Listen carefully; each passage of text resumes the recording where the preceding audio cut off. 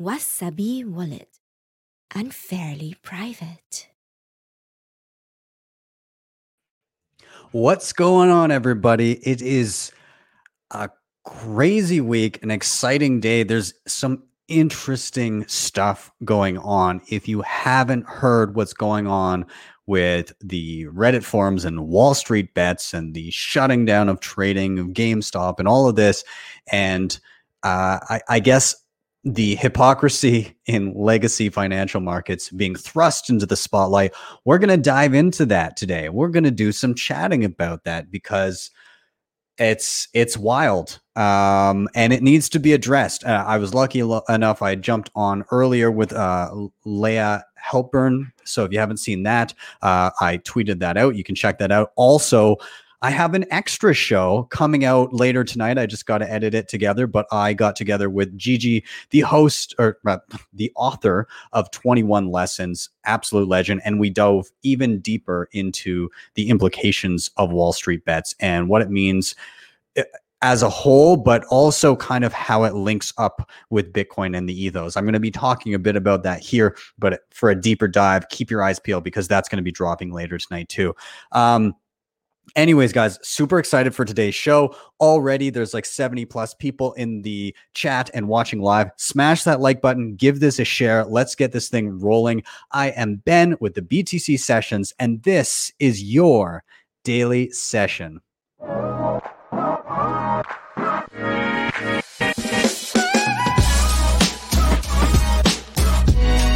Hodl the Bitcoin.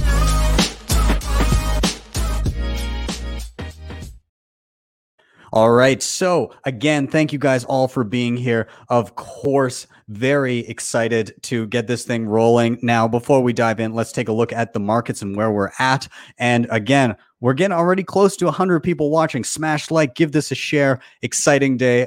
We're sitting around $33,380 per Bitcoin.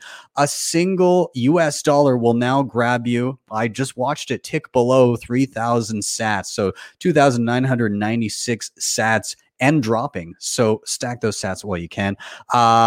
88.63% of all Bitcoin have been mined, and that'll be 90% by the end of the year. And in terms of getting transactions through, if you're looking to get through in the next block, around 82 sats per byte will do you. If you're willing to wait an hour, you can pretty much cut that in half, 38 sats per byte. So but also, before diving into the show, of course, quick shout out to sponsors of the show, Ledn.io. You can use your Bitcoin for a variety of different services there. I've used them, especially when I need to get my hands on dollars and I don't want to sell my Bitcoin because that's taxable. And I'm worried about having to buy back in at a higher price. I can use them, get dollars in my bank account within 24 hours. And when I pay that back, I get back the same amount of Bitcoin. They, of course, have their Bitcoin and USDC savings account with interest rates of up to 12.25% annually paid monthly. And they've got their B2X offering for you bullish Bitcoiners out there. It allows you to use the same loan mechanism to instantly buy more Bitcoin, effectively doubling your Bitcoin on the spot. Links down below if you want to check them out. And if you click the link and opt to use one of their loan products, they'll give you $25 for free into your savings account.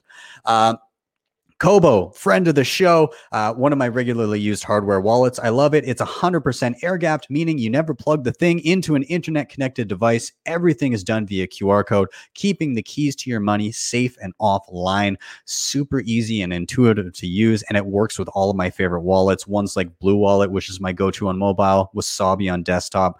Love the thing. Check it out. Links below. I'm using the Pro. It has the fingerprint scanner and the rechargeable battery.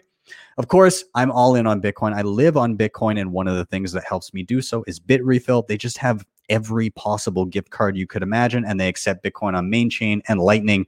So check them out. You can also earn sats back as you use Bitrefill, which is why I love it.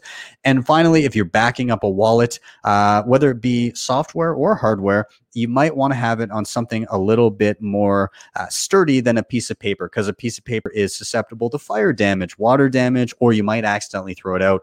Not so with a piece of steel, fireproof, waterproof, and you're probably not going to accidentally throw out a solid piece of steel. So head over to privacypros.io to check them out. Let's dive in. What is going on? First, in regards to the market, really quick before we dive into Wall Street bets, I just want to kind of bring people back and realize historically what bull runs have looked like, especially like 2017, because it's feeling very similar. So before we talked about 2017 in one of my past shows, there were regularly pullbacks of around 40%, 38%, something like that, throughout the market, throughout the entirety of the bull market. So that happened actually 7 times through the 2017 bull market. Now, it's also worth noting the length of those pullbacks and how long it took us to get back to the previous all-time high. And this tweet here actually shows the days between all-time high to new all-time high. Now, this tweet is a few days old, a couple days old rather. We are sitting around, getting close to around 20 days since we hit that previous all-time high. And you can see from the early stages of the bull run in 2017, it averaged, around 50 days or more to get back to the previous high before we started a new run. If history rhymes, then we could be looking at something similar. So again, I said we're about 20 days in now to this pullback. If history rhymes, it could only be a couple of weeks before we're seeing us start to peak back to where we were and beyond. So who knows? Time will tell if that's the case. But things are seeming pretty similar to last run. So we will see. But holy crap, let's dive into this. What is going on with GameStop and Robinhood and just everything? Okay, we're going to read a little bit about this. This is on Vox. Now, as far as their takes on it, we'll kind of see here, but we'll get an idea of what's happening. So day trading, individual investing, they boomed over the past several months. Of course, a lot of people discussing this on forums like Reddit and using things like Robinhood to do so. Now, small-time investors trade a lot, sometimes to the annoyance of, traditional institutions. But are these really consequential actions? In the GameStop saga, at least the answer is yes. An army of traders on Reddit forum, r/Wall Street Bets helped drive a meteoric rise in GameStop's stock price in recent days, forcing it to halt trading multiple times and causing a major headache for the short sellers betting against it and banking on the stock falling. It is. They say it's kind of like a David and Goliath story. Now, let me kind of dive a little into what was happening here. A bunch of hedge funds that had a lot of money looked at GameStop and said, we are going to short this, which means they're betting that the stock price will drop. Now, they didn't just do that. They bet so much that the amount of their bets added up to more than the entirety of what the company was worth. In fact, 40% beyond that. They had 140% lever, or the 140% bets that GameStop stock would drop, which means they were hilariously over leveraged and exposed to the risk if it happened to go up. And guess what?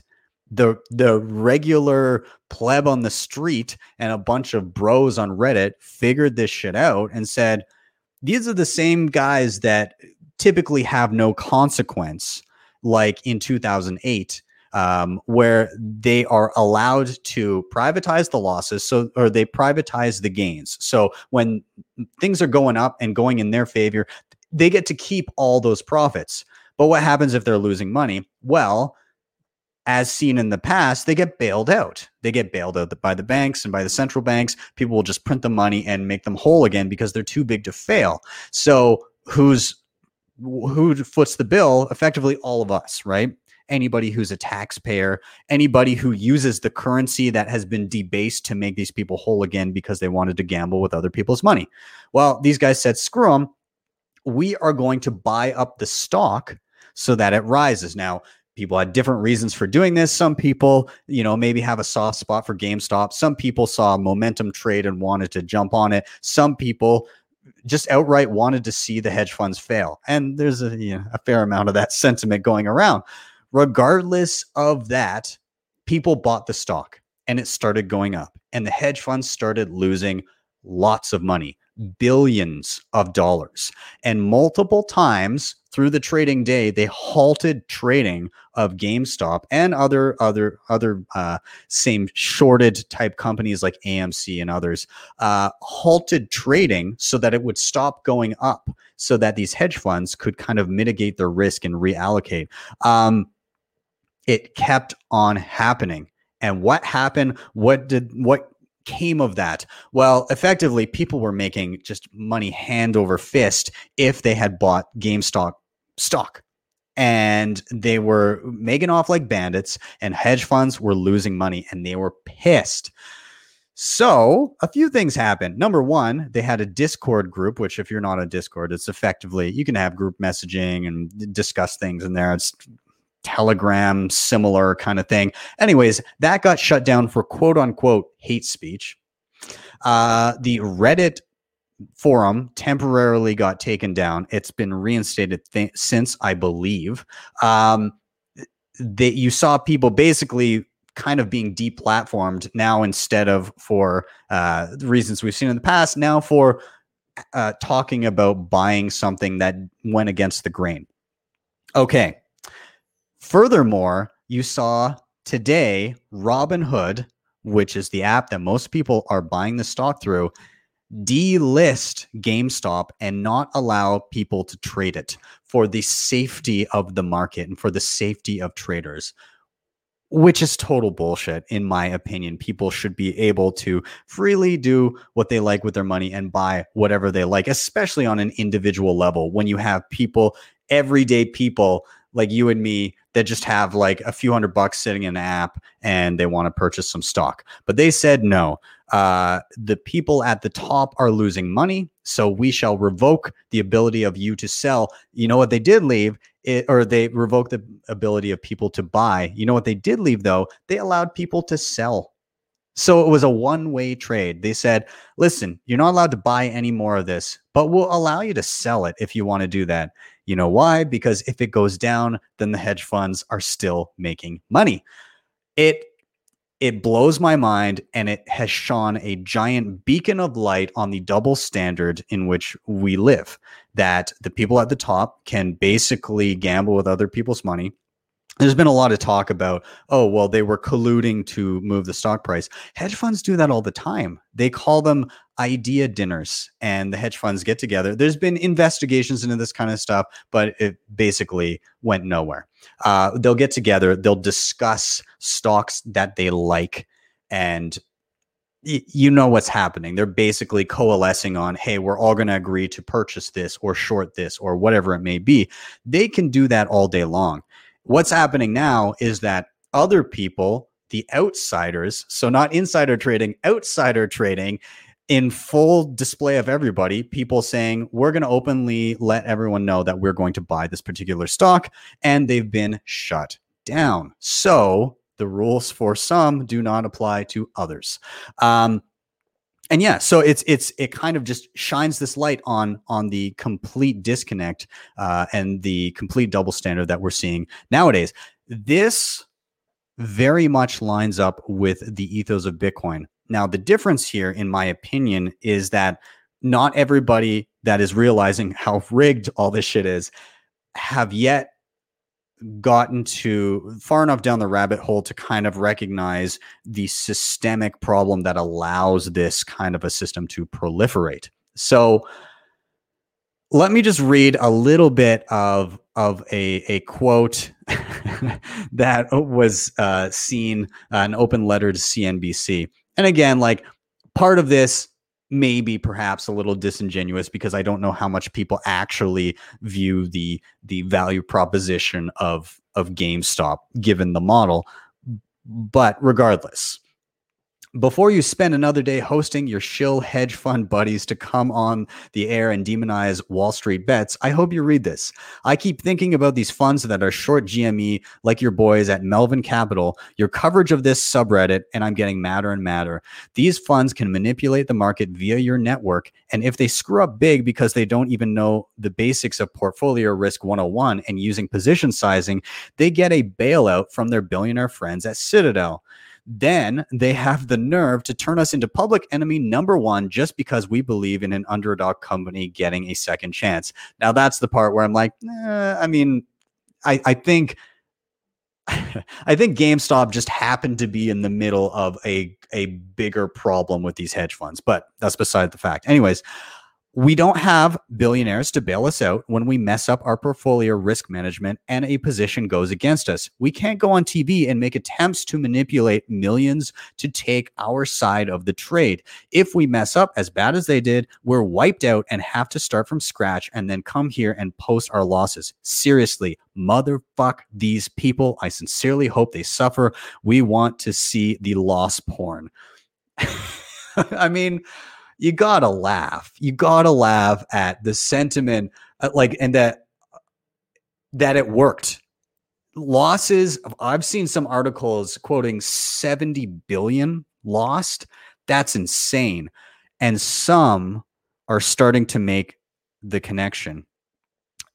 This account now has, oh my God, it's grown so much, 624,000 followers, on its way to 1 million. Recently, it was like a few thousand. Elon Musk liked one of the tweets out of this account. It's called WSB, or Wall Street Bets Chairman. The guy tweeted out, "They can only control us because we use their currency." And here's the rub. Here's where I see the connections getting made. And this is what, again, I'm going to do. I'll release the interview video with Gigi later tonight. We talk a lot about this, but the systemic problem is in that these funds and these people that are higher up can be bailed out in the first place.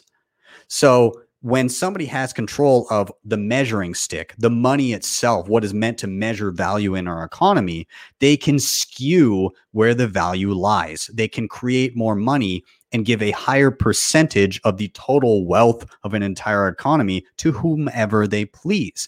And that's what happens because you have these huge funds that are gambling with other people's money.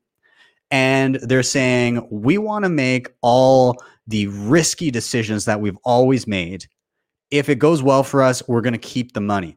If it goes poorly for us, we want a bailout that's covered by the taxpayers, whether directly or indirectly through inflation. And that's how it's been. It was very overt in 2008. It's way more overt now. It's in everybody's faces. And so these guys are starting to make the connection. I can't wait until this starts to proliferate and people start to kind of have that aha moment of, oh, we've been attacking the symptoms. We haven't been attacking the problem yet. And the problem is the currency itself, because it drives these behaviors. It drives hedge funds to take these risks because they know that at some point, some of these institutions are too big to fail and they'll just be bailed out with these shrewd bucks. So anyways, and interestingly enough, even some institutions are recognizing this, and they're recognizing that the dollars are the chink in the armor and the risk to hold on to. That's why they're piling money into the stock market. That's why we're in the middle of a global lockdown with everything shut down, and we're still seeing all-time highs in the stock market. It's systemic in the issues that are at hand here. So as I said, some institutions are recognizing that, and they're hedging their bets in terms of the dollar, and they want to almost have an option as an inflation hedge. And so you see, NASDAQ-listed Marathon Patent Group buys $150 million worth of Bitcoin as part of the company's treasury reserves. We've seen lots of this over the past year. It's continuing and snowballing over time. So NASDAQ-listed Marathon Patent Group announced Monday it has purchased around 4,813 Bitcoin for about $150 million. The investment is part of the company's treasury funds. Marathon CEO Marek Okamoto told The Block. This is the first time the company, which is involved in Bitcoin mining, has bought Bitcoin from the market. Quote, by leveraging our cash on hand to invest in Bitcoin now, we have transformed our potential to be a pure play investment into reality. We also believe that holding part of our treasury reserves in Bitcoin will be better long-term strategy than holding US dollars, similar to other forward-thinking companies like MicroStrategy, which famously kind of led the charge on this. Now, I will say I'm not a big fan of Marathon Patent Group. These are the guys that have been talking about clean block mining, saying that they'll exclude any Bitcoin transactions that they mine that don't meet their sniff test for being like clean, which is just going to put them at a market disadvantage, and people across other parts of the globe will mine them. I would venture to say that these guys will be at a heavy disadvantage in the coming years, but they might be okay this year because of the direction of the market. Now, on the other front, this is interesting. Pakistan government funding 2 Bitcoin mining farms, like an actual nation state funding this. Interesting. The Pakistan government is to fund 2 state-backed Bitcoin mining farms in, I'm not going to try and say the name of that province. According to local press, KP advisor for information technology, Zula Bangash, said the provincial government had passed a new law approving the release of funds needed to establish a mining plant. The news that the local government there is backing a Bitcoin mining plant comes just a month after the KP Assembly was the first in the country to legalize Bitcoin trading and mining in Pakistan. The province will be mining Bitcoin for profit, and it is hoped the proceeds will energize the local economy. This kind of some of the first forays for an actual nations getting into the Bitcoin game. And it's, you got to wonder if it starts to, the game theory starts to play out where people are trying to corner the market and get their little piece of the pie. I'm excited for this. I think these are just the first inklings of it, and you may not see a lot of this, especially like over the next year. You'll see more than you've ever seen because you haven't really seen it before. But I think it's going to take 4 or 5 years to really start to see this proliferate. And at that point, you know, Bitcoin would be so much larger if that was the case, when you get full nations actually mining Bitcoin for profit. Now, Valkyrie Digital Assets files for Bitcoin ETF. So, you know, ETFs have been on the radar for some time. They've historically just been tossed out and not approved with the previous SEC commissioner, but we've got a new one incoming, and he's a little bit more forward thinking and a little bit more open to the idea. So we could see that change very soon. So I'll just read a little bit here. Valkyrie Digital Assets filed an application on Friday for a Bitcoin exchange traded fund, or ETF, the second such filing in the past 30 days. The Valkyrie Bitcoin Fund would be listed on the New York Stock Exchange and Coinbase Custody Trust Company, LLC. They would serve as the custodian for the proposed ETF, according to Dallas registered Valkyrie Investments, the parent of Valkyrie Digital Assets. Leah Wald, the CEO, told CoinDesk, quote, our executive team has previously launched multiple ETFs, publicly traded funds, and ETPs, exchange traded products, including Bitcoin funds. I honestly think that this is probably the year where you see a Bitcoin ETF actually come to fruition. And that'll be interesting because the implications of having something that was meant to kind of undermine legacy finance starting to integrate into legacy finance is kind of like the Trojan horse of the century. Because at that point, it becomes very, very difficult to say it's not allowed anymore. But what could happen is something like Executive Order 6102, which was the presidential order to confiscate gold and have it in state possession. That could possibly come about if Bitcoin did well enough that it was actually a threat to national currencies. We'll see if that ever plays out or when that plays out. Again, I talk about this a lot with Gigi, so I don't want to spoil the conversation, but look for that episode tonight. Very interesting kind of line of thought to go down. Now, on the other hand, we have Grayscale, and these guys offer a Bitcoin fund, Grayscale Investments, and they allow people to get exposure to Bitcoin is kind of one of the only ways in the US right now where you can easily get exposure to Bitcoin via a traditional investing vehicle. But Grayscale Investments, the world's largest digital currency asset manager, has made an incredibly generous donation of $1 million to support Coin Center's policy advocacy mission. In addition to that, Grayscale has offered to match any donations made through February up to an additional $1 million.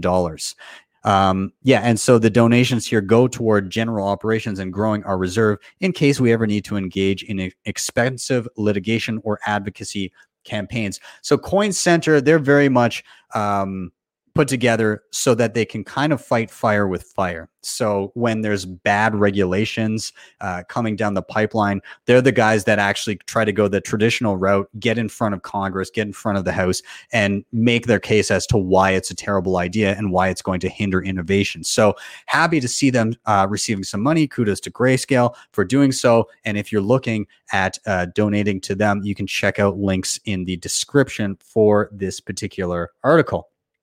Now, also, we have just so much going on. Harvard, Yale, Brown endowments have been buying Bitcoin for at least a year, according to sources. So some of the largest university endowment funds in the US have been quietly buying cryptocurrency for the past year or so through accounts held at Coinbase and other exchanges, CoinDesk has learned. According to two sources familiar with the situation, Harvard, Yale, and Brown, and the University of Michigan, as well as several other colleges, have been buying Bitcoin or crypto directly on exchanges. Several Ivy League endowments took an interest in blockchain technology via crypto-focused venture capital funds back in 2018. Quote, there are quite a few, said a source who asked to remain unnamed. A lot of endowments are allocating a little bit to crypto at the moment. Yale and Brown did not respond to requests for comment by press time. When reached by CoinDesk, the Harvard and University of Michigan endowments declined to comment. So they neither confirmed nor denied. Coinbase also declined to comment. University endowments got a single mention in Coinbase's annual report for 2020, but without naming any names. Seems like everybody's kind of starting to see the writing on the wall.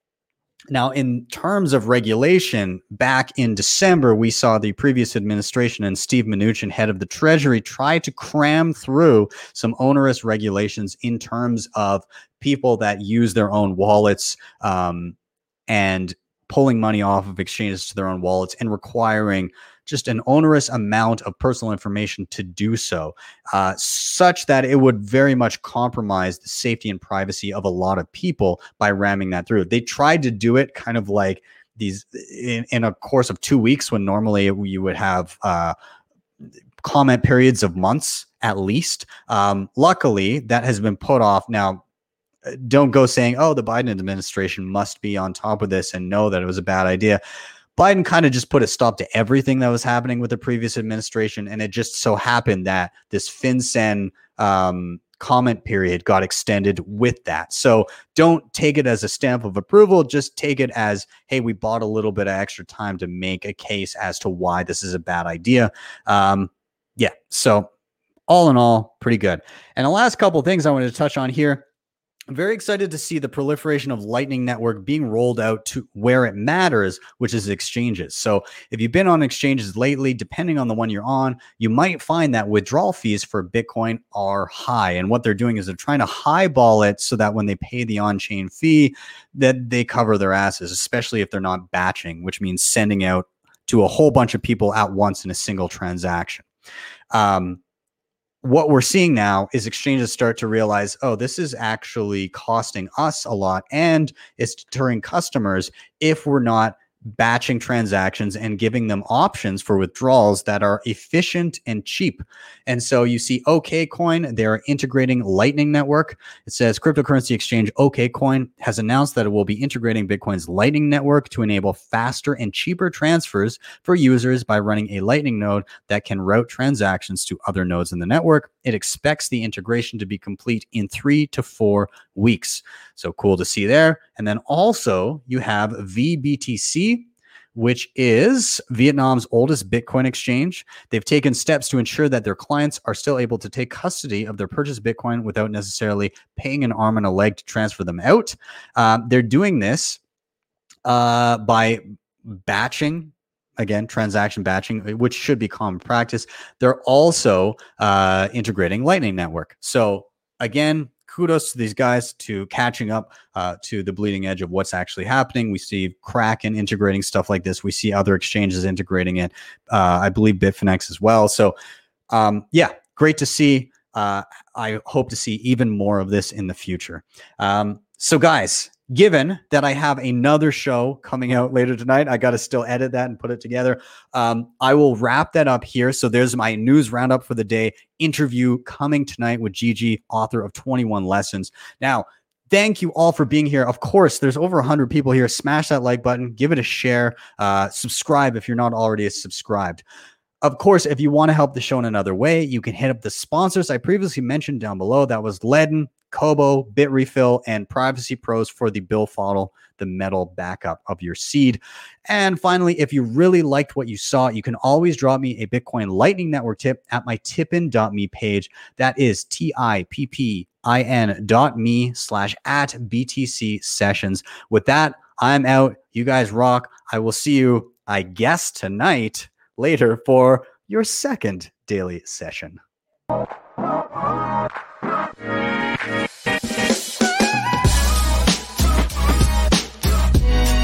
Hodl the Bitcoin.